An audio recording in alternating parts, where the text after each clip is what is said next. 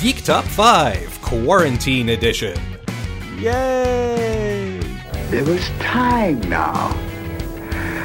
There was all the time I needed. And we're back with another round of dueling lists, but we've upped the ante a little bit this time because today it's a three-way. I love how you introduce things. We are going to be talking about our top 5 favorite sci-fi comedies, and this was actually brought to us by our extremely special guest who's joining us today, Mr. Tom Conway. Hello. Hi, gentlemen. Hey, Tom. How are you? Let's start with that. I'm very well. I'm really excited about this. I'm a fan, long-time listener, first-time caller type of thing. How are you handling the quarantine of it all? Actually, handling it pretty well. I write for television, so surprisingly, work for me has continued. I've been working in at least 2 different virtual writing rooms, which is not fun, but for the fact that I'm still working, I feel very, very lucky. So it's despite the mayhem that everything is happening right now, being a television writer and living under quarantine is fairly similar. So, what can you tell us some of the stuff that you're working on, or is it all top secret? No, I can tell. I'll give you a little bit of, credits. So, I mainly write in children's television. I actually have written on a sci-fi live-action series that is for CBC in Canada and Hulu in the United States called Endlings, which is kind of in the not too distant future, involves an alien, the last elephant. It's a pretty exciting children's series. I've written on, I also write comedies, so I wrote on the Beaverton, which for people who aren't Canadian, it is kind of like the Canadian Daily Show. It's political satire that's very Canadian based. So, I just wrote on a YouTube original that was all about the pandemic that will be, I think, supposed to be airing tomorrow, which is June 18th. So a couple of days ago, by the time this airs. Yes. Sorry. Yeah. It'll be old news. Everyone will be talking about it. I've broken the illusion that this is a live podcast. And currently writing on another hour-long kids show that probably won't come out for a year. So, yeah. Oh, very cool. Yeah. All right, so you're sort of coming at this uniquely qualified, it sounds like. You got some of the in and the look. Yeah, no, we haven't said what the top 5 is yet, right? We haven't. We're going to start from each of our 5s and work our way up. I'm going to, cast the bones and read the bird entrails and guess that there's probably a couple television shows on yours. There is. But have we given the setup of what the... I give a brief one, but why don't you tell us how you pitched this and what you were thinking? Oh yeah, well this is all because I've been listening to you guys for a while now and been wanting to pitch a top 5, but I am nowhere near as qualified as you guys are. That's so politely said. Is that the word for it? Yeah. But I do know comedy, and I love sci-fi. And I don't know if you guys seen the intake YouTube videos of Star Trek, where they're recutting outtakes into scenes from Star Trek. Yes. So I was watching that and laughing my head off, and then I realized, oh yeah, there's a whole subgenre of sci-fi that's just comedy, and that I can talk to. I feel like I have some qualifications to talk about that, so I reached out to you guys, and here we are. So, well, how about you kick us off as our special guest, lead the way with your number 5. Okay, so in deep cuts, my number 5 is a show called Other Space. Other Space? Yeah. I don't think either of you or much of the world knows or remembers this show. It was. I think it came up in my research, but I hadn't heard of it. Yes. So yeah, I have some qualifications because these are comedy sci-fi. So I'm really, pound per pound laughs is really what I'm trying to equate it on, while also having some serious sci-fi elements. So Other Space was a show that came out in 2015 for Yahoo Screen. We all remember Yahoo Screen, right? Yeah, that's sort of a comedy on its own, isn't it? Yeah, it's right up there with Quibi for long-lasting, streaming services. So yeah, Yahoo Screen that also had the 6th season of Community. I feel like these two shows killed Yahoo Screen. Community I had heard of. I knew it went there, and I wanted to keep up with it, but everything I saw of like the Yahoo version of it made me glad I didn't follow it there. Well, that's the thing with the Other Space is basically Paul Feig, who did Bridesmaids and Ghostbusters. That's the whole thing. This is for those who dislike the new version of Ghostbusters, which I have not seen. Paul Feig is still a really funny individual. Bridesmaids, I still think, is one of the best comedy films ever. And he was involved in Superbad, right?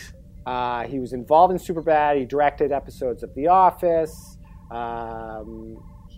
He's done a whole host of comedy projects. Oh, he was also involved in Freaks and Geeks. Yeah. And so he created this show called Other Space, basically kind of in the future, 100 years in the future. It's a maiden voyage of a starship that kind of shifts into a different dimension, an other space, with kind of a crew of, misfit idiots. Really, I would say the tone is similar to like a Parks and Rec type of vibe. It is like incredibly on Rotten Tomatoes. It has like a 91% rating. Wow. It was rated top 20 best TV shows in 2015 by Rolling Stone. But no one watched it.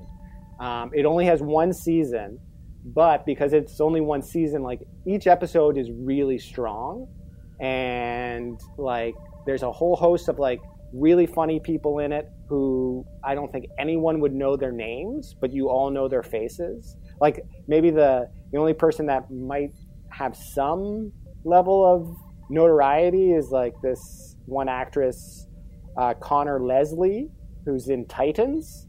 She plays Wonder Girl. Oh man. But that's about the level wow. of stardom that this show had. But it's like, I would say it is the funny version of the Orville. Harsh. So who knows what your guys' lists are? But I would say that Other Space is that it only has the one season. Is really it's not obscure. It's just no one watched it because it was on a streaming service that died so quickly. I really feel it's like a hidden gem. It's definitely worth watching. Really, really funny show. And the sci-fi in it is, in my opinion, just as good as like a Star Trek almost. So nice. That's what I was looking for when I was doing my list. Something that had a good balance of comedy, but also was truly sci-fi and wasn't just set in space, and that was the extent of it. Yeah, I guess that the fact of it being such a hidden gem means that we can't really offer our own opinions on it. But I guess the takeaway to get with this before we move on is there anywhere that we can catch it now? Oh, yeah. No. So researching, you can watch it for free on Yahoo, Yahoo Entertainment. All the episodes are there. No need to pirate anything or pay for any service. So it's really easy to watch, and I highly recommend it. It's really funny. So I do think there's something about these shows or anything really where it has a limited run and you feel like you're one of the few people who've found it. And so you have like a more of a connection to it. It's like, it's my secret thing. You want to be the person who knew it before it was cool. Yeah. Well, that's a choice. The whole time while I watched it, I was like, oh, I really hope this show doesn't get canceled because I really liked it. And it was like I was walking to the end of a plank. Like I knew it was coming because I would ask them, like, have you seen this show? And they would just blank faces. So, yeah. Well, sorry to hear it, but we'll have to check it out. Who knows? Might be enough to get it a revival. We'll see. We'll see. All right, Jesse, you want to go for your number 5? Sure. My number 5 might not be one we're talking about right away because I feel a little bad leaving it at number 5. The number 5 on my list is The Hitchhiker's Guide to the Galaxy. Yeah, we probably won't be talking about that one for a while. Yeah. I want to specify that when I put this together, I decided to make it specifically the first novel of the 1979 release. But then when I was writing down all the things I loved about it, I realized a lot of them were from later books. And I guess we'll get into it later, but that's the one I stuck down there. I mean, and I want to, there's a lot of sci-fi comedy out there. I'm not saying that's the worst one. I'm just saying like that broke onto my list. There's just other things I like better. I'm sure we'll cycle back around to it. Okay, so my number 5 is Men in Black, the first Men in Black movie. Oh, okay, yeah, good choice. Is that going to hit on anyone else's list? No, nope. Serious consideration, but it escaped the top 5. Okay, so my take on it, well, first of all, just to give some background, it's a comic book adaptation. I don't think a lot of people know that. It was from an obscure publisher that was bought by another obscure publisher that was eventually bought by Marvel, who have done nothing with any of the properties since then. But it got adapted by an incredible cast of people. I mean, Will Smith and Tommy Lee Jones star in it, which is a huge coup on its own, but it's directed by Barry Sonnenfeld, who's an amazing director, and it was written by Ed Solomon, who has done a lot of cool stuff, including something else that might show up on the list later on, Bill and Ted. So it's got a great pedigree, and it has so the premise is it's about a government agency that's all behind the scenes, and they cover up alien activity on Earth and help police the aliens that are on Earth and are allowed to be on Earth. And it has a lot of really cool sci-fi concepts, but it's also really funny. You know, anything of that period with Will Smith is bound to be funny, and it manages to do it really well. He's charming as hell all the way through, and Tommy Lee Jones is really funny too, as a sort of straight man, but he gets some big laughs too. Well, that's fair. And I had thought about it when I was putting my list together. In the end, I sort of decided the sci-fi wasn't as much there. It's in space, and they have some really cool creature designs, and I feel like maybe that does kick it back onto the list, but they just didn't go as much into the technology.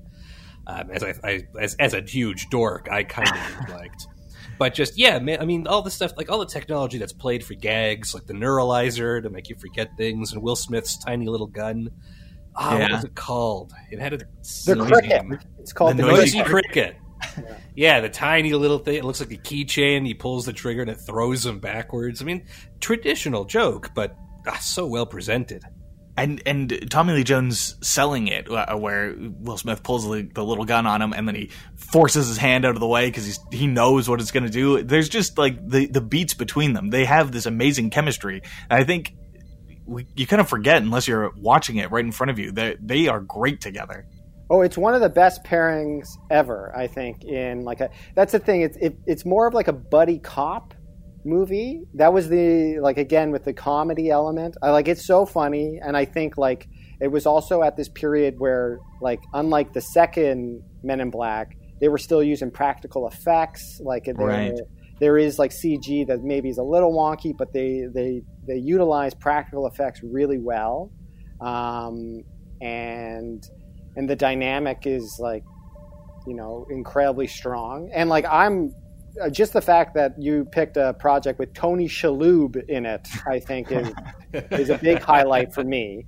He's going to get bonus points whenever he shows up. If I could put Monk on this list, I would. Though sadly, it's not sci-fi. Yeah, I think that Jesse and I are on different ends of the sci-fi comedy, because I think I might get grilled and burnt for maybe at least one of my picks coming up. Yeah, just because like I think the laughs, it's a really funny movie, but it's almost like the coolness factor and the excitement factor, I think, overtakes the laughs. For That's me. fair. Yeah, I get that. Just to give it its, you know, proper recognition when it comes to the sci-fi stuff, at least for me, the idea of the tiny galaxy in the dog's, what is it? Orion's the dog belt. bag? It was a cat. Right, yeah. Oh, Yeah. the cat. That's right. Yeah, that is such a cool concept. The idea of this tiny galaxy that's being worn by a cat, the aliens inside the people, the tiny aliens inside the giant people bodies, sort of reminiscent of Pinky and the Brain. The Tony Shalhoub getting his head blown off and then regrowing it. The dog, the talking dog, Frank. There's a lot of great stuff there, but I do think the series definitely has diminishing returns. Mm-hmm. I haven't even seen that fourth one. What is it? MIB International. Did anyone see that? Yeah, it was pretty paint by numbers. Yeah, I think the movies definitely decreased in quality as they went, but as honorable mention, though, to the animated series, I really enjoyed. That's true. I was going to mention that as well. I think the animated series is like maybe underappreciated, at least, but not by the people who watched it. Like, I think if you watched it, it really was this like, I don't know, almost adult animated show. It like definitely had almost a scary factor to it. Yeah, and yet it was like a Saturday morning cartoon. It may have done better if it had been a primetime show. Mm-hmm, mm-hmm. All right, Tom, what's your number 4? Okay. This is where I think Jesse will throw a flag on the field. Oh boy, a sports reference on this podcast is not going to go over well. A quantum flag. So my fourth is Clone High.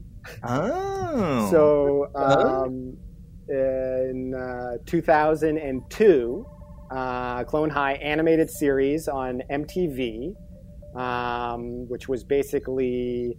I'll give you the log line. The greatest minds of the world have been cloned and are now attending high school together.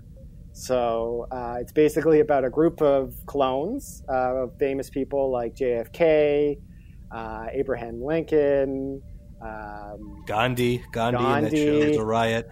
Cleopatra, Joan of Arc. And I guess before we get too deep, it's not on my list. Jess, did it make your list? No. We're going into this one. Okay. Oh yeah, no. The next couple I think is where we're going to really, where the rubber will hit the road. But it was created by Phil Lord and Chris Miller, and also who did the Lego Movie and Into the Spider-Verse. Love Into the Spider-Verse. And I just think they are incredible talents. It was also co-created by Bill Lawrence, who created Scrubs and Cougar Town. But Bill Lawrence was like, he knew Phil Lord and Chris Miller, who were very young when they made this show. But it was kind of like he was the known executive who basically vouched for them and got them this show. So he wasn't an integral part. It was basically, he said, these guys are amazing, give them a show, I'll have my name on it, and they can have a crappy office not that far from where we shoot Scrubs. Right, it's kind of like when Quentin Tarantino throws his name on a kung fu movie just so it'll get a North American release. Exactly. And like the animation style, it was the same production company that did the Clerks cartoon. Right. If you remember that. Very short-lived as well. I think Clone High might have had more of a following than that one. Oh, yeah. It like spoofed like 90s teen shows like 90210. The voice actors, like the main notable one is Will Forte, who played Abraham Lincoln. And it's just like perfect performance, just hilarious as an aw shucks type of individual who's trying to live up to the legend of Abraham Lincoln while also being a teenager who can't talk to girls. It's just like the sci-fi in it is the premise, right? Like that they're clones, and it really is the basis of the whole thing. And that's why I think it definitely is part of this sci-fi comedy genre, because it doesn't exist without that, inciting incident. And you also have what was the name of the robot assistant to the principal? Wears the sweater vest and has a mustache. I have the principal. The principal was Dr. Scudworth, right? And I would have to look it up. I can probably. It's okay. I mean, the greatest thing is him always calling everyone Wesley and the weird intonation. But it's a robot, so that counts as sci-fi too. Yeah, robot, and there's a shadowy organization that are called the Shadowy Figures. Like, it's just like it plays off all these tropes, but really goes for the laughs. And it had one season. I would say like every episode is amazing. Like there's laughs like every 20 seconds basically. But it came to an untimely end because one of the characters was supposed to be the clone of Gandhi, and there was a real backlash from India at the time, and it was it just never was able to escape that. And I don't think it had great numbers, like viewing numbers. But right, if it was like South Park, they might have kept going despite the controversy. Absolutely. And it was like, it was like an entire country with a giant population. Like right. It was a big deal. Even though that the Gandhi character is like a clone, and it's basically name in only. But and there has been talk since for like a Clone High movie that in like 2014, but it never kind of came about. And Phil Lord and Chris Miller have talked about like utilizing jokes from the movie Clone High that they had been working on for like 22 Jump Street and for other projects they had. But definitely, again, for laughs, pound per pound laughs, that's why it's number 4. The other ones lean far more into the sci-fi. But for the comedy, I definitely suggest this. It's interesting that your two so far are short-lived TV shows, and I do think going even beyond the obscurity of them, the fact that they only lasted one season, I think also kind of helps these short shows. Like someone once asked me what show I like more, Battlestar Galactica or Firefly, and I think I surprised them when I said Firefly, and part of the reason for that is it never had a chance to disappoint me. It's such a short run, and I love every episode and can watch them over and over again, and there's never a point where I'm like, I'll just skip this one, because it holds together in that smaller format better. And maybe that works with Clone High too. If it went 10 seasons, I'm sure there'd be a lot of ups and downs, and it might drag it down the list. Yeah, I don't think it's a sustainable premise. Yeah, I think you may have got like another season out of it, but because it was short-lived, the episodes that they did write are really, really strong. But the joke is the premise, and the rest of the show just sort of props that up. I don't know about that. There's some great ones. Like there are things from that show that I still reference. I'm talking about it so effusively. It's like, why isn't it on my list? But the makeover when when Lincoln is going to do a makeover for Joan of Arc, and they have this whole makeover montage, so good. And I always think of that whenever a makeover scene happens in a movie. Yeah, I think that yes, the sci-fi premise only gets you so far because they're spoofing TV shows and teen shows and the conventions of, television. Like I watched an episode today, and Dashboard Confessional or Confessions plays twice in the same episode, and just the fact that it's the same song playing twice is like a joke in and of itself. It's it definitely sets it in a very particular time period. Yes, exactly. All right, Jess, what's your number 4? My number 4, I don't know, maybe Grant, maybe you got it, was the novel Colony by Rob Grant. I definitely read it. You loaned it to me in high school, I think, and I read it, but it didn't crack my list. Any chance, Tom? Any chance you've heard of it? No, I know that there's a movie called Colony, but different thing. Okay, because I was going to say that's not that funny. No, Colony is a novel by Rob Grant, the co-creator of Red Dwarf. A 90s BBC comedy that has a huge following and just was never as big over on this side of the pond. Colony was his first novel that he wrote that was basically outside of that IP. So if you're familiar with Red Dwarf, you sort of know what this is. It's English humor. It's a lot of drawn out, uncomfortable situations. It's very dry. And it's that level of British comedy that really appeals to me.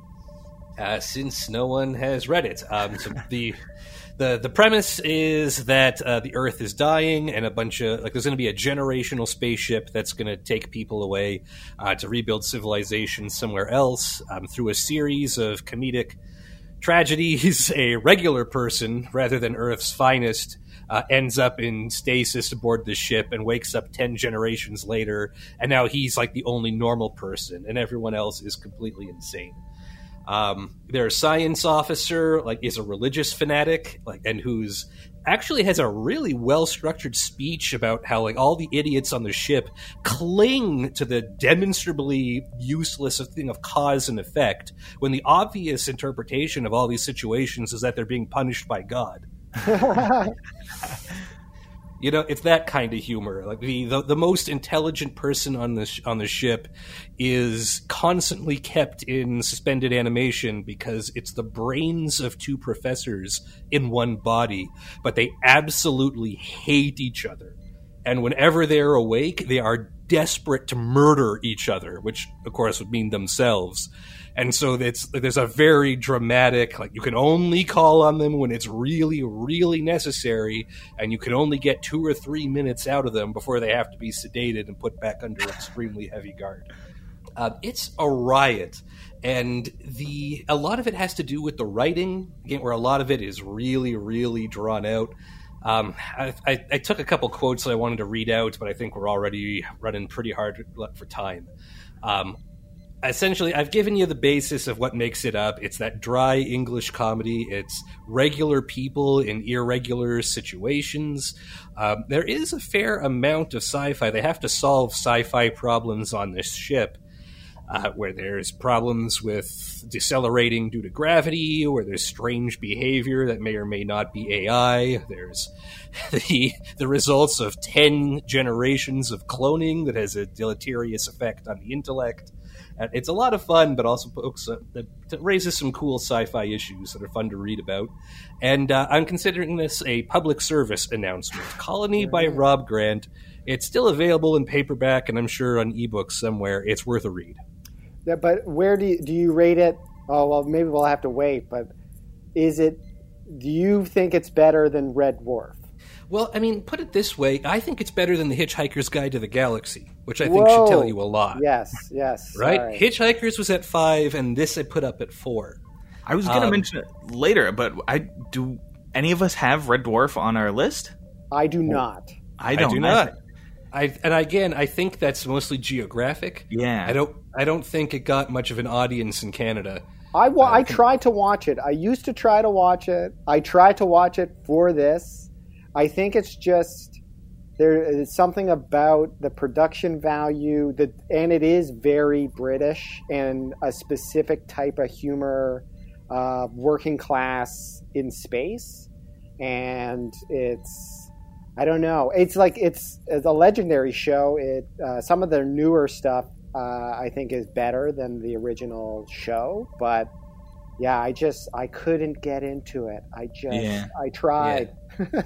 Yeah. My suspicion is just that it was on at the same time as Star Trek: The Next Generation, which was a much higher budget show. Mm-hmm. The fact of the matter is they're both shows about people on spaceships, and yes, they're very different shows, but like the same thing happens when you compare Deep Space Nine to Babylon 5. Like, one show just looks better. Okay, so my number 4 is also a book. It is called, well, it's a series of books and a series of stories, really. It's called Callahan's Cross Time Saloon. I think... Never heard of it. Okay. I honestly don't know why I bought it. I think it was cheap or something at a Chapters back in the day, but it's basically like Cheers if every once in a while an alien showed up, or there was a time travel paradox, or there was a werewolf that they had to try and cure. It's a group of familiar characters, familiar friends, and they're short stories, but they're all set in this one place. I think over the course of the series, that setting changes a little bit, but I was rereading it for this, and it was kind of like going into a warm bath. It just felt welcoming. It felt like I was a regular at the bar, and I was just sitting there watching everything else that was going on. It's a very comfortable feeling, and it's not hilarious, but there are cool sci-fi concepts. It's really well written. Like, the turns of phrase are charming as hell, and okay, I will say the comedy is not necessarily for everyone. There are series of, like, a recurring theme in it is it's Pun Day, where they just have a topic and there's a series of puns, and inevitably it'll get interrupted by a vampire invading or something. But if you like puns, you'll like this. If you don't like puns, you may want to skip those chapters. But again, it's just really charming. Whole chapters of puns. Yeah, almost. Yeah, it can be a little much, but it's very charming. I keep coming back to that word. It's not super brilliant or high level, and it's just cozy. It's a very nice sort of cottage read or vacation read where you just want to grab a glass and join the guys at the bar. That's all. Spider Robinson. He was born in the States, has lived most of his life in Canada, and that's where he writes from. So also some CanCon on our list. Oh, nice. Yeah, no, that's always important. All right, no, I'll have to check it out. Yeah, let's go to your number 3, Tom. All right, and I'll do this one will be fast because I don't know if it'll be on your list, but I think we all kind of know it. My number 3 is Ghostbusters. Not on my list, but when I think about it, maybe that's a mistake on my part. It's not on my list. I am one of the rare people who does not... I respect it, but I don't have the ingrained love of it that some people do. Well, I'm not going to say you are wrong, Graham. I'm not saying that. Okay. I want you to know that you are not wrong about Ghostbusters. I mean, it's a free country, and you're allowed to have that opinion. You're allowed to. Right? Yeah. Okay, all right. But this may be the last time I ever talk to you. No. Honestly, I didn't consider it from the sci-fi angle. It's one of my favorite comedies of all time. Well, I do think that there's the argument that it's a horror, but because it's a unique kind of genre mashup where they're fighting paranormal elements with science. It's really science overcoming the paranormal, and yeah, none of this technology really lives in reality. But for Dan Aykroyd, it 100% is real. Yeah, and just because he takes it so serious, like the ectoplasm, all the nitty-gritty terminology just makes it feel like it could exist. It definitely grounds it more than most conventional horror movies would. Yeah, and it's just for me, I think that science element of fighting paranormal with technology is kind of like a groundbreaking idea, and other movies and stories. And I'm sure, in essence, it's kind of you could make a connection to Frankenstein, but it for the comedy, like, you can't, in my opinion, you can't beat it. Like, Bill Murray, Rick Moranis, Ivan Reitman directing, Harold Ramis. It's just so funny. Yeah, it's something in their delivery, like that. Like they ground it so, like you said, like they make it seem like it could be something that's real, but the situations are so absurd. And it takes its time, and it's just like they feel like, as the reality, they're smoking cigarettes. They're just blue collar slobs. Ernie Hudson, in my opinion, is pitch perfect for it, and I think that Ghostbusters has had its praise, so I don't want to get too into it, but it's also like kind of, the main thing is it's kind of accidental in how it all came together, and different people were supposed to play different roles. I mean, at one point, yeah. Sorry? I was going to ask about that. I've heard rumors that the Winston Zeddemore part at some point was pitched to Eddie Murphy. Yes. Yeah, Eddie Murphy was in mind. It was written for him, but he did Beverly Hills Cop, so he couldn't do it. John Belushi was supposed to be in it. John Candy was supposed to be the Rick Moranis character, but he wanted to do a German accent, and Ivan Reitman was like, no. And so John Candy said, well, I'm not going to do it. And then they called Rick Moranis. And talking about CanCon, like just SCTV all over the place, right. and just, I don't know, there's a dry humor to it all, and it kind of breaks a lot of storytelling rules. No one really has an arc, but it all works together in this like amazing alchemy. So it's my number 3. So, well, I can think of some listeners that are going to be very happy it made the list. Mm-hmm. Yeah, I barely accept calling it sci-fi, given what you've given us. I think it's a pass, and because of that, I feel guilty that it's not on my list. I knew it was going to be somewhat controversial, but I do think, you're dealing with proton packs. It's the science of busting ghosts. Like they do go into it a little bit, and it is fiction. Mm-hmm. Yeah, okay. Yeah, there's true, that. True. Don't forget that part. It was not. Yeah, that's 50% right there. Okay, Jess, what's your number 3? My number 3, very different, is the Robot Chicken Star Wars specials from 2007, 2008, and 2010. This might be a guilty pleasure on my part, but you guys at least know what I'm talking about, right? Yeah. Yes. Yeah. Hilarious. I don't know that. So I get that it's parodying sci-fi, but I would account it more as parody than a sci-fi comedy. But go on. No, and this is, again, this might be a little bit self-indulgent, but so Robot Chicken. Okay, so yeah, background. So Robot Chicken, it's a sketch comedy done with stop animation. It's produced by Seth Green and Matthew Seinrich. Is that how it's pronounced? I think so. It is short sketches. Sometimes only a couple lines of dialogue before you move on to the next one. So quick ways to get jokes out. But they thoroughly roast Star Wars. And you're right. Like, nothing about this is really science fiction. Nothing about Star Wars is really science fiction. Totally fair. Yeah. But just the fact that it has spaceships and lasers and, magic light swords.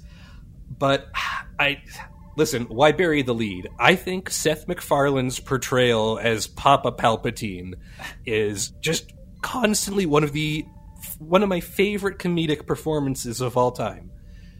Something about taking that character and turning him into this like grumpy, just fetching old man kills me every single time I watch it. And it helps that there's a lot of talent involved with this. Mark Hamill did some of the lines for Luke Skywalker. Like they got a lot of the, they got a lot of the Star Wars. They got Billy D. Williams in there, I think. And then also just your regular, you're just all these. Oh yeah, God!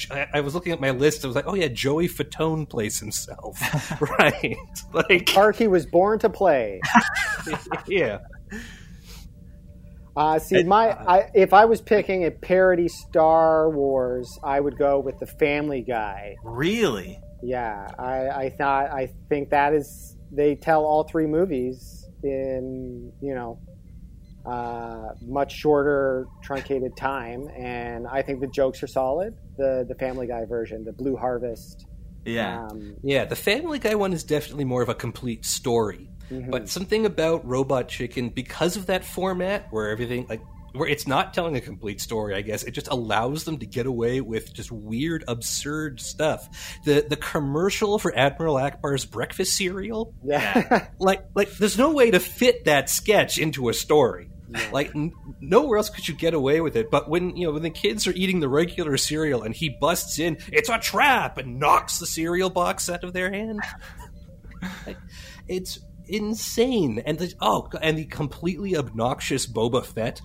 Right. They took the character who has absolutely no lines in these movies and he does not shut up. And it's clear a couple of these sketches are just having the voice actor just ad-lib and just babble to himself about nothing. It lets them get away with things that you couldn't if you were bound to more traditional things like writing and storytelling and character development. And who likes that stuff? Exactly, that's never been successful. If is anybody listening to this who hasn't watched it, just Google up Robot Chicken Emperor Palpatine. I guarantee you, whichever search engine you're using, the first result will be the sketch where he's in his office and he gets the phone call from Darth Vader about the Death Star being destroyed, and it's the one-sided conversation, so it's just his reactions. And just, the long pause, and then, what the hell is an aluminum falcon? Yeah. I can't... My dad, this is not geared towards people in their, 60s, but even my dad really likes that bit. It's great comedy. Maybe not the best sci-fi. I'll put that right out there. But that stuff is hilarious and easily digestible to boot. All right, so here's my number 3, and I will be shocked if I'm the only person who has it on the list. So I've got my shock face ready, just in case. Galaxy Quest. It is on my list. Okay. Tom, does it make your list? It does not make my list. Oh my god! Even with the Shalhoub points. Even with the Shalhoub points, it does not make my list. But I definitely see why it makes your list. It was highly considered. I think it's because I had other space. Okay, well let's hold it there until it comes up on Jesse's list. What's your number 2, Tom? My number 2, and I would be shocked if this isn't on your guys' list, is Futurama. Didn't make it's my not list. On my list. Wow. It's not on your list? Oh my god. This is shocking. I'm very sorry. Well, come on. Futurama came out in 1999. Matt Groening from Simpsons and one of his writers, David X. Cohen, or David S. Cohen is what his original name was, created the show together. It was kind of the smartest writer's room ever. David X. Cohen is a mathematician. It had people with doctorates, physicists who were also comedy writers, all working on this show. I think I read somewhere that the whole writers' room together, cumulatively, they had 40 years at Harvard. Yeah, it's just and so there's actual sci-fi in the show. There's actual science in the show. There's a mathematic equation called the Futurama theorem that came out of the show by one of the writers. Interesting. Where it's a brain switching episode, and it's trying to get the original brain back into the person by switching brains through all these people. It had 7 seasons. I will really say it's at number 2 for me because I think, as Graham, you mentioned before, because there are 7 seasons, some of them aren't as strong. The first 4 seasons, I think, are really, really solid. I am shocked. You got Billy West voicing, John DiMaggio, Phil LaMarr. It's just, I don't know. And it has real science fiction concepts in it, and like also dealt with other like bigger concepts. Like there's an episode where Bender has a society on his that starts growing on his stomach as he's like hurtling through space, and it's all about him becoming God. It's like the Star Trek movie, you know. And there's an episode where they find the original cast of Star Trek. It's one of my favorite episodes of television ever. It is so good, so good. And I feel like it does you know what? It might do the best job of anything we've mentioned so far to unify science fiction with comedy. Mm-hmm. To the point that, yeah, you're laughing at it because of the characters' behaviors and their lines, but sometimes you're laughing because they've created a genuinely interesting sci-fi situation, and it's funny because of what's happening in this cool thing that they've developed. I'll be honest, I didn't really consider it, but now you're making me feel very guilty that it didn't make my list. It's fine. Well, it's fine, guys. It's fine. I'm not making any judgments, okay? I'm going to leave without judgment. I'll hit you with just that. I mean, I think it does both of those things and it unifies them really well. But it's not my favorite comedy, and it's not my favorite sci-fi on this from any of our lists so far. I mean, I do understand that. I do think it's like it kind of like is a weird thing.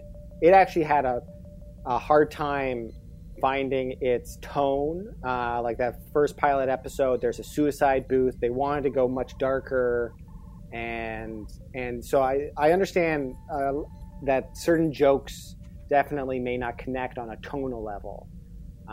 But yeah, for me, it was a toss-up between number 1 and number 2. So wow. Yeah.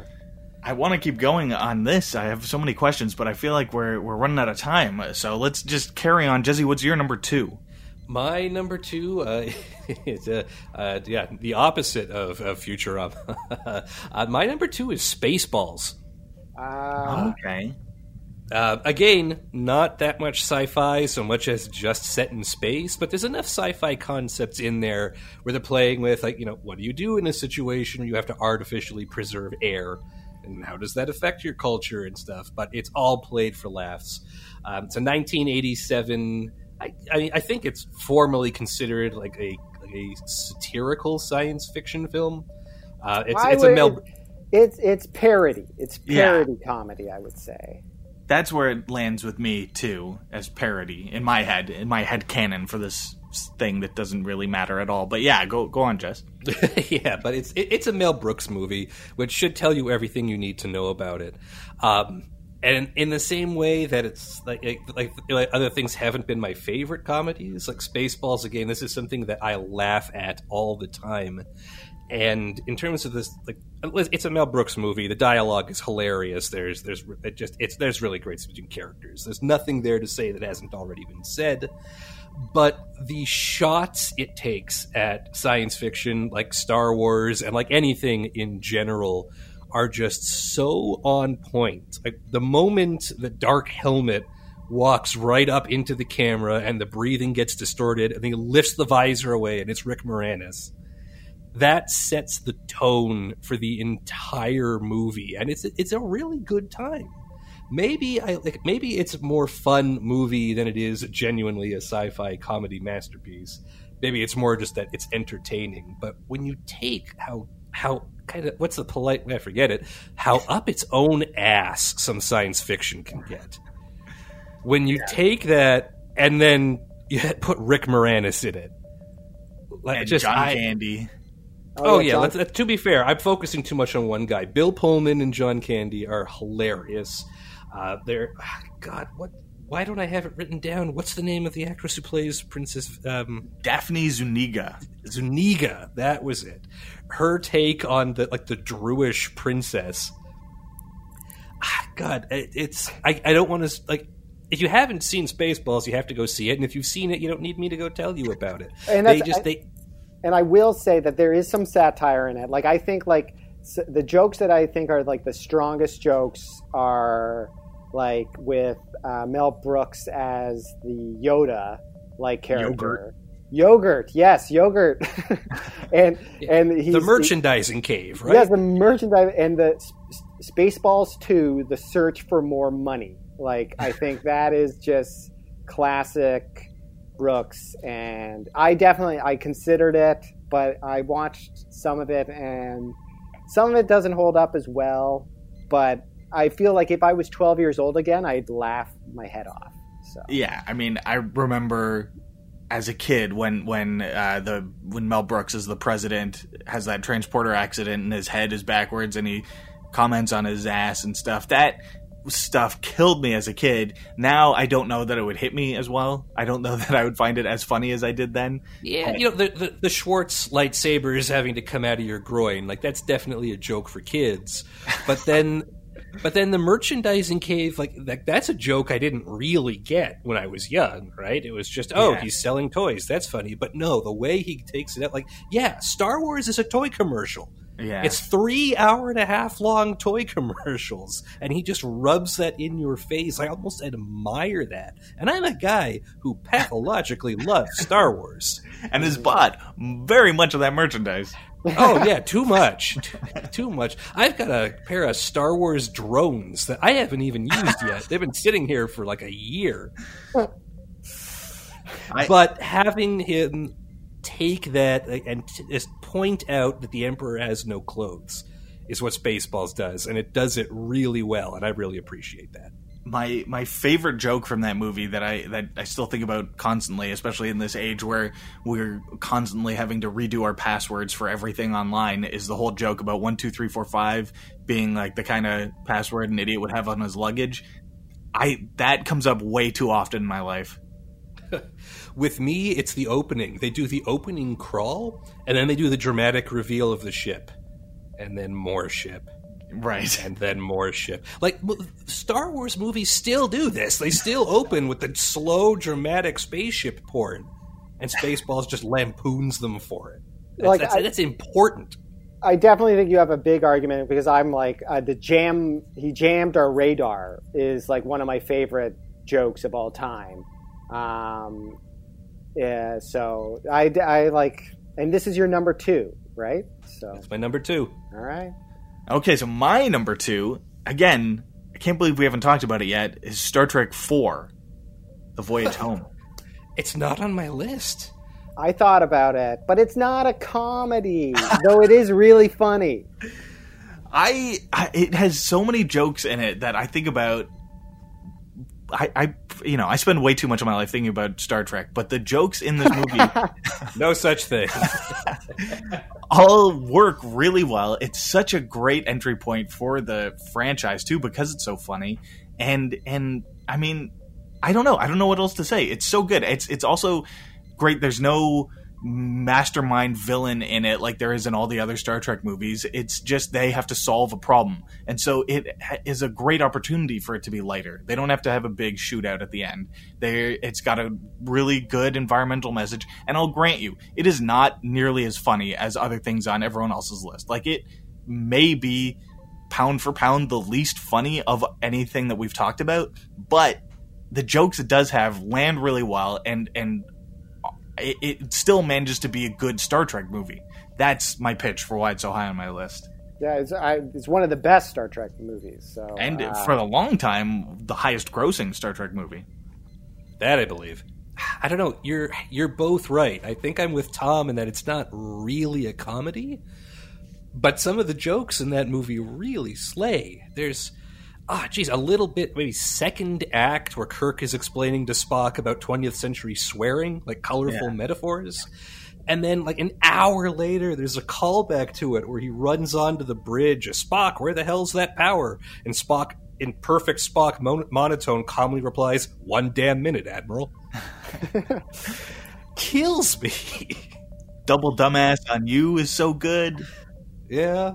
It's a classic. It's a classic. Yeah. Like, the whole bit with Scotty trying to use the 1980s Macintosh is so good, and I still think about that. Where he uses the mouse as a microphone, and he's like, "Hello, computer." And I can't believe you haven't mentioned the missiles, the nuclear vessels. Yeah. But is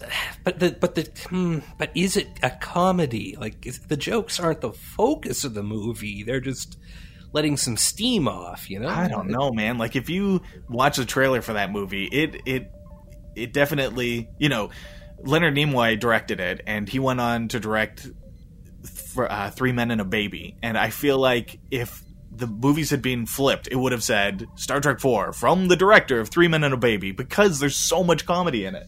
I just learned. I did not know he directed Three Men and a Baby. Right? Isn't that crazy? He's a very good director. Yeah, it's highly illogical. Yeah.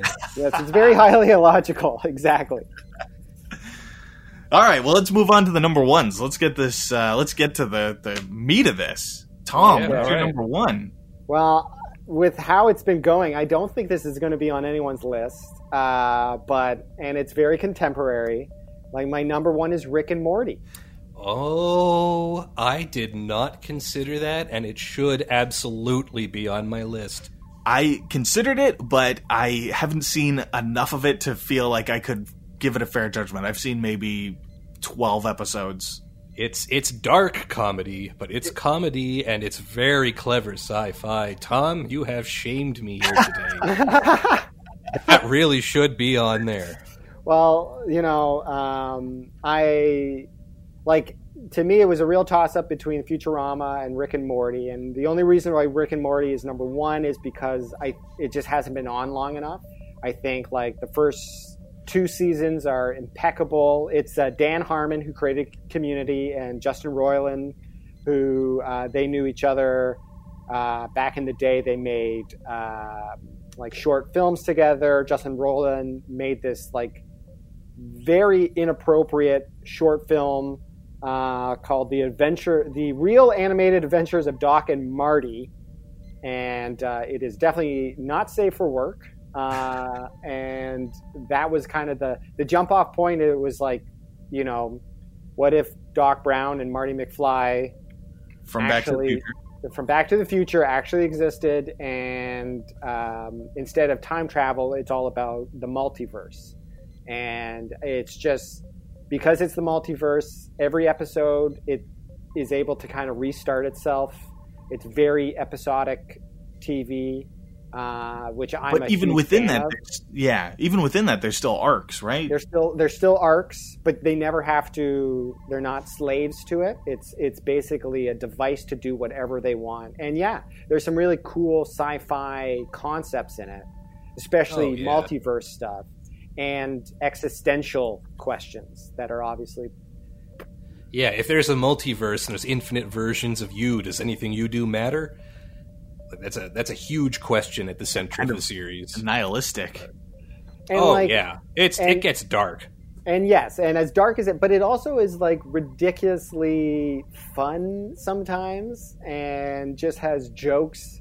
Jerry, the hapless father in it, he could save the life of an alien if he donated his penis, but he doesn't want to, and like that's the big moral question in the episode, to save this person's life who's like kind of like the he's Space Gandhi. You can say that. Space Gandhi basically, yeah. And man, it's India's gonna hate this episode of Geek Top 5. You guys are huge in India. And I don't know, I just I think it's a really, really solid, funny show while trying its best to stick to some level of science fiction, while also lampooning so much science fiction tropes. You know? I think you're underselling it. Some of the sci-fi in it is fascinating. The first episode of season 2, they've destabilized time, and then multiple timelines start to happen. Like we see the break point where now there's 2 timelines, but they happen simultaneously on screen. And the characters are aware of it and are sort of interacting with each other in the other timeline. Oof. Like Rick gets really paranoid and starts trying to shoot himself in the other timeline because he knows that in the other timeline he's really paranoid about trying to kill himself. And they split into more and more. Like they do really cool ideas. The memory parasites. Parasites, but like that just gets really goofy too. Like, yes, because it has to be a hilarious character. Like but long still, neck, long neck giraffe and short, but he's got short legs and Hammurabi. It's just like it goofs on all this stuff. I think it's just, for me, it's just I need to watch episodes as soon as they come out. I'll rewatch them. I think it's just like really solid storytelling as well. Like Dan Harmon is known for his story circle and being kind of like very intense on telling a specific type of hero's journey. And so I don't know. But I am now very excited to hear what your number ones are because. Yeah. Well, I gotta say, just in a quick passing here, the fact that you mentioned that Rick and Morty is started as a parody of Back to the Future, and none of us have said Back to the Future, and I don't think we are going to say Back to the Future. We're going to get some emails about that, I think. I thought about it, and to those people, it's not a comedy, you know. No, it's fun, but the funny isn't the biggest part of it. It's the adventure. I wouldn't call that a comedy. Like, fair enough. But, you know, so to each take their own. that, angry people. Yeah. This episode's all about alienating your audience, right? That's why you brought me on? Yeah. We thought you'd be the best at that. All right, what's your number one? My number one was Galaxy Quest, which I had at number 3. So go for it. Yeah, 1999.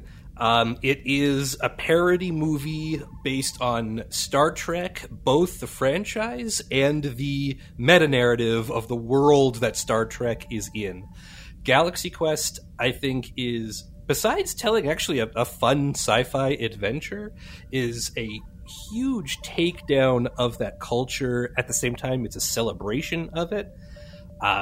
I think it is hilarious and also a huge tribute to everything that makes popular science fiction these days. It stars Tim Allen as William Shatner. And the premise of this movie is basically, what if aliens saw the original Star Trek and thought it was real and came to Earth and got not Captain Kirk, but William Shatner and Leonard Nimoy and the rest of the crew to help them out with their problems in space. It balances really fun comedy, fun jokes and character interaction, but also pokes fun at, I mean, let's face it, like, it seems like we're sort of rewriting that history, but the original Star Trek cast, the stories have come out, they were not fans of William Shatner. No. And so that relationship infects it's the relationship that these characters have. Like, yeah, they're this crew who always stick together on the show. But, in real life, which in this movie is still the fiction, it's layers. It's difficult to explain that way. They despise each other, and now they're thrown into this insane situation that they hate. Because for most of them, it marked this insane period of their lives that's forever typecast them into this life where people in silver jumpsuits keep coming up and saluting them when they're just people. I don't want to have to deal with it. Simultaneously as a celebration and tribute and also a takedown, I think it's my favorite of every instance of that. I also think one of the things that it probably didn't get enough credit for at the time, but since then, the cast that's in it is insane. Like, Tim Allen now is probably the least well-known of them. Like, Sigourney Weaver, Alan Rickman, Tony Shalhoub, Sam Rockwell, Enrico Colantoni, Missy Pyle, who went on to Mad TV and things like that, Justin Long, and Rainn Wilson from The Office, a really early Rainn Wilson role. It's crazy how deep the cast is. God, Alan Rickman as the Leonard Nimoy, who's just had it, who just does not want to be here anymore, who does not want to say live long and prosper one more time, who just wants to die.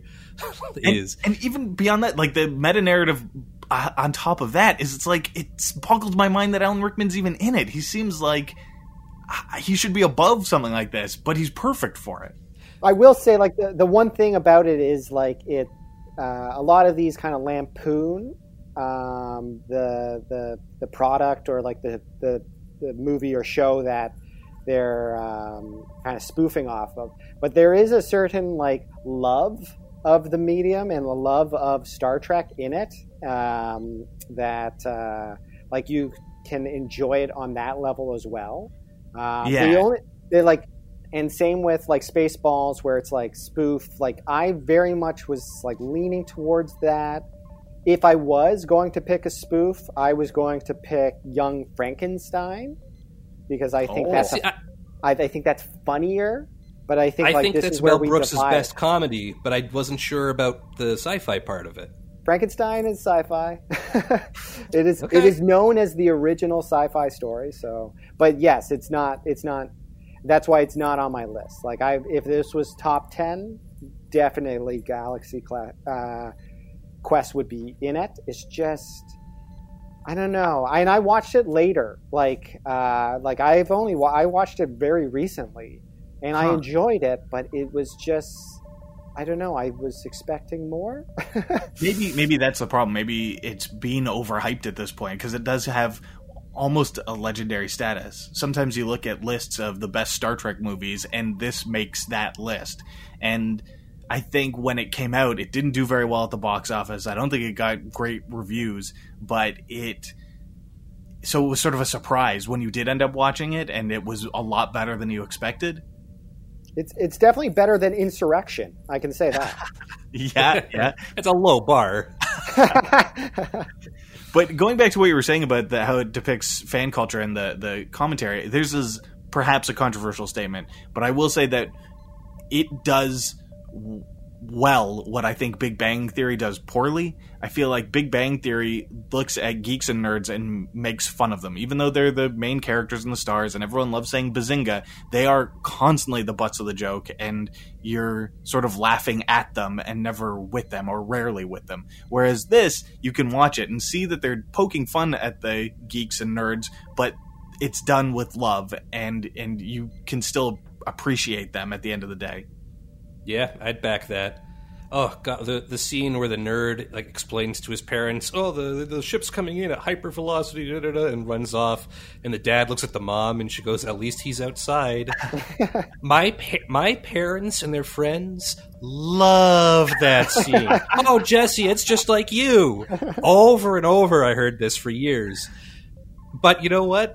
Yeah, it was just like me. And I can laugh at it.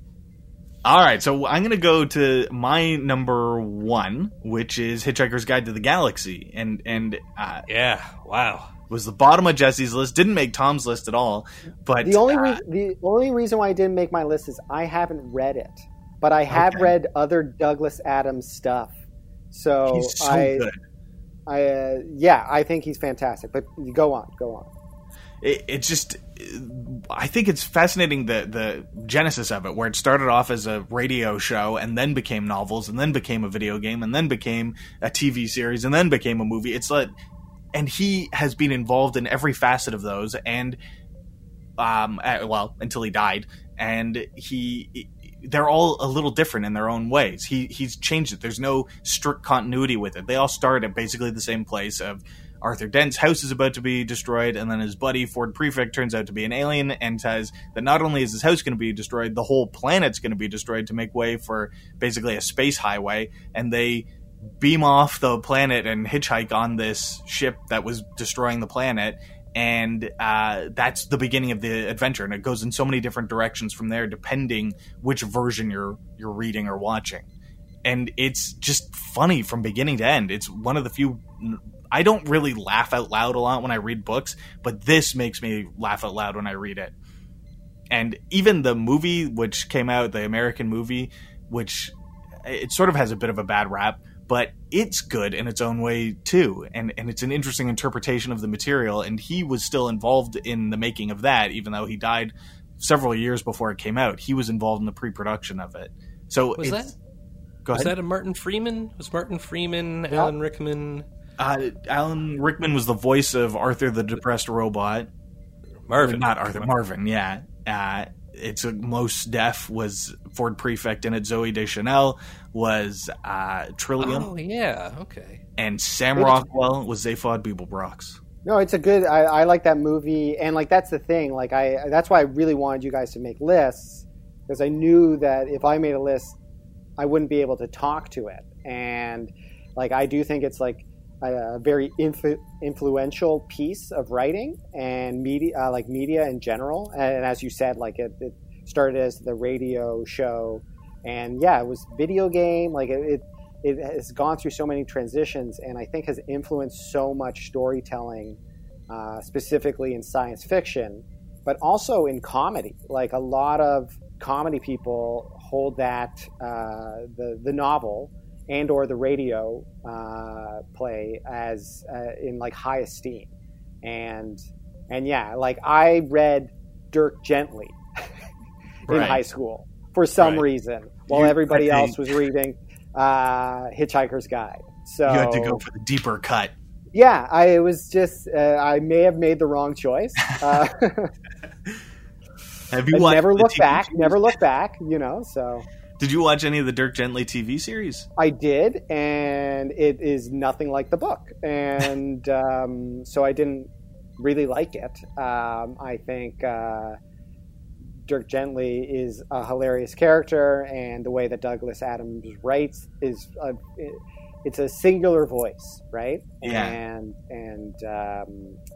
able to make like jokes about things there's a Monty Python-esque type of feel to it, where it's just taking the mundane and just turning it on its head, you know? Very much so. He was actually, I think, a writer on the later seasons of Monty Python. He also worked on Doctor Who in later seasons in the 80s. He was basically the showrunner, I think, of Doctor Who.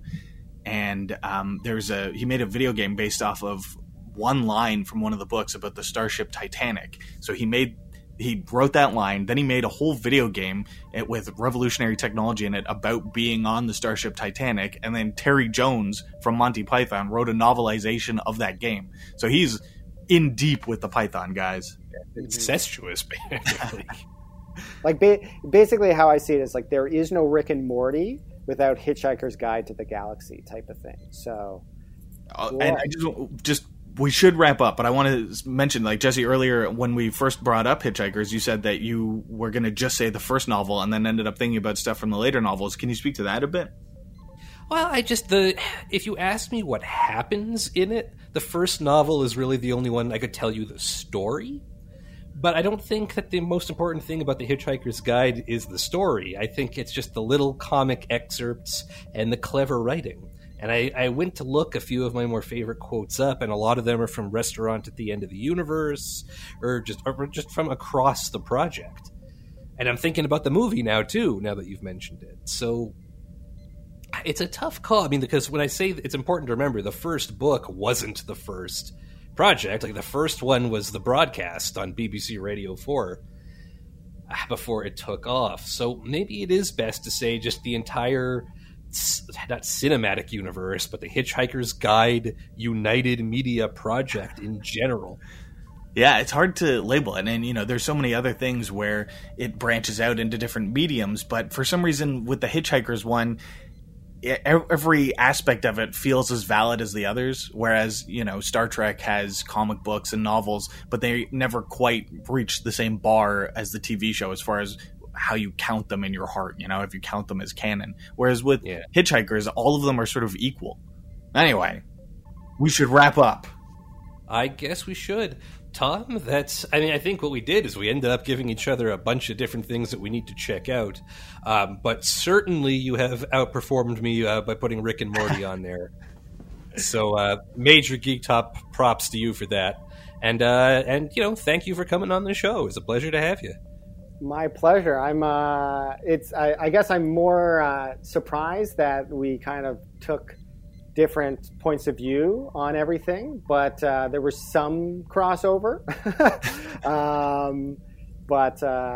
I think that I feel like I have a greater understanding of what both makes you laugh, and I think that there's definitely some awesome stuff that people should check out. So. Fair enough. I know we asked you before the show, but is there anything else at the end that you wanted to pitch? Anything to tag that people can check out your stuff? Anything you haven't already said? Oh, no, just if you got kids, you should definitely watch Endlings on CBC or Hulu. And there's the show Lockdown that's going on YouTube in a day and or will be online by the time you hear this. So check that out. It's one of the first quarantine TV shows, so you should check that out. Sounds good. Well, thank you again for joining us. And while we're sending out thanks, also special thanks to Jamie Reaume, our musician-in-chief, the guy behind our theme song. Reaume is spelled Reaume. Check him out on YouTube at Jamie Reaume Official or on Instagram at Jamie_Reaume. He's a music geek, so if we're not touching on a lot of that stuff on this show, but you can find that there. He's a performer. He does some cool stuff. You should take a look. For speaking for us, that was our sci-fi comedies, and I think what we're taking away from it is that there is a much larger world there than any of the three of us individually anticipated. Is there anything on there that we missed that we really should have had on there? Please let us know. Graham, you know all the cool ways that they can get a hold of us. Yeah, please send your angry emails to geektop5@gmail.com. We're on Facebook at facebook.com/geektop5, and we're on Twitter at geektop5. And one of these days, maybe Geek Top 5 will make a list of best comedies or something. Fingers crossed, you'll have to stay tuned to see. So we'll talk to you again soon. Until then, I'm Jesse. I'm Graham. And this has been Geek Top 5, and we'll talk to you again next week.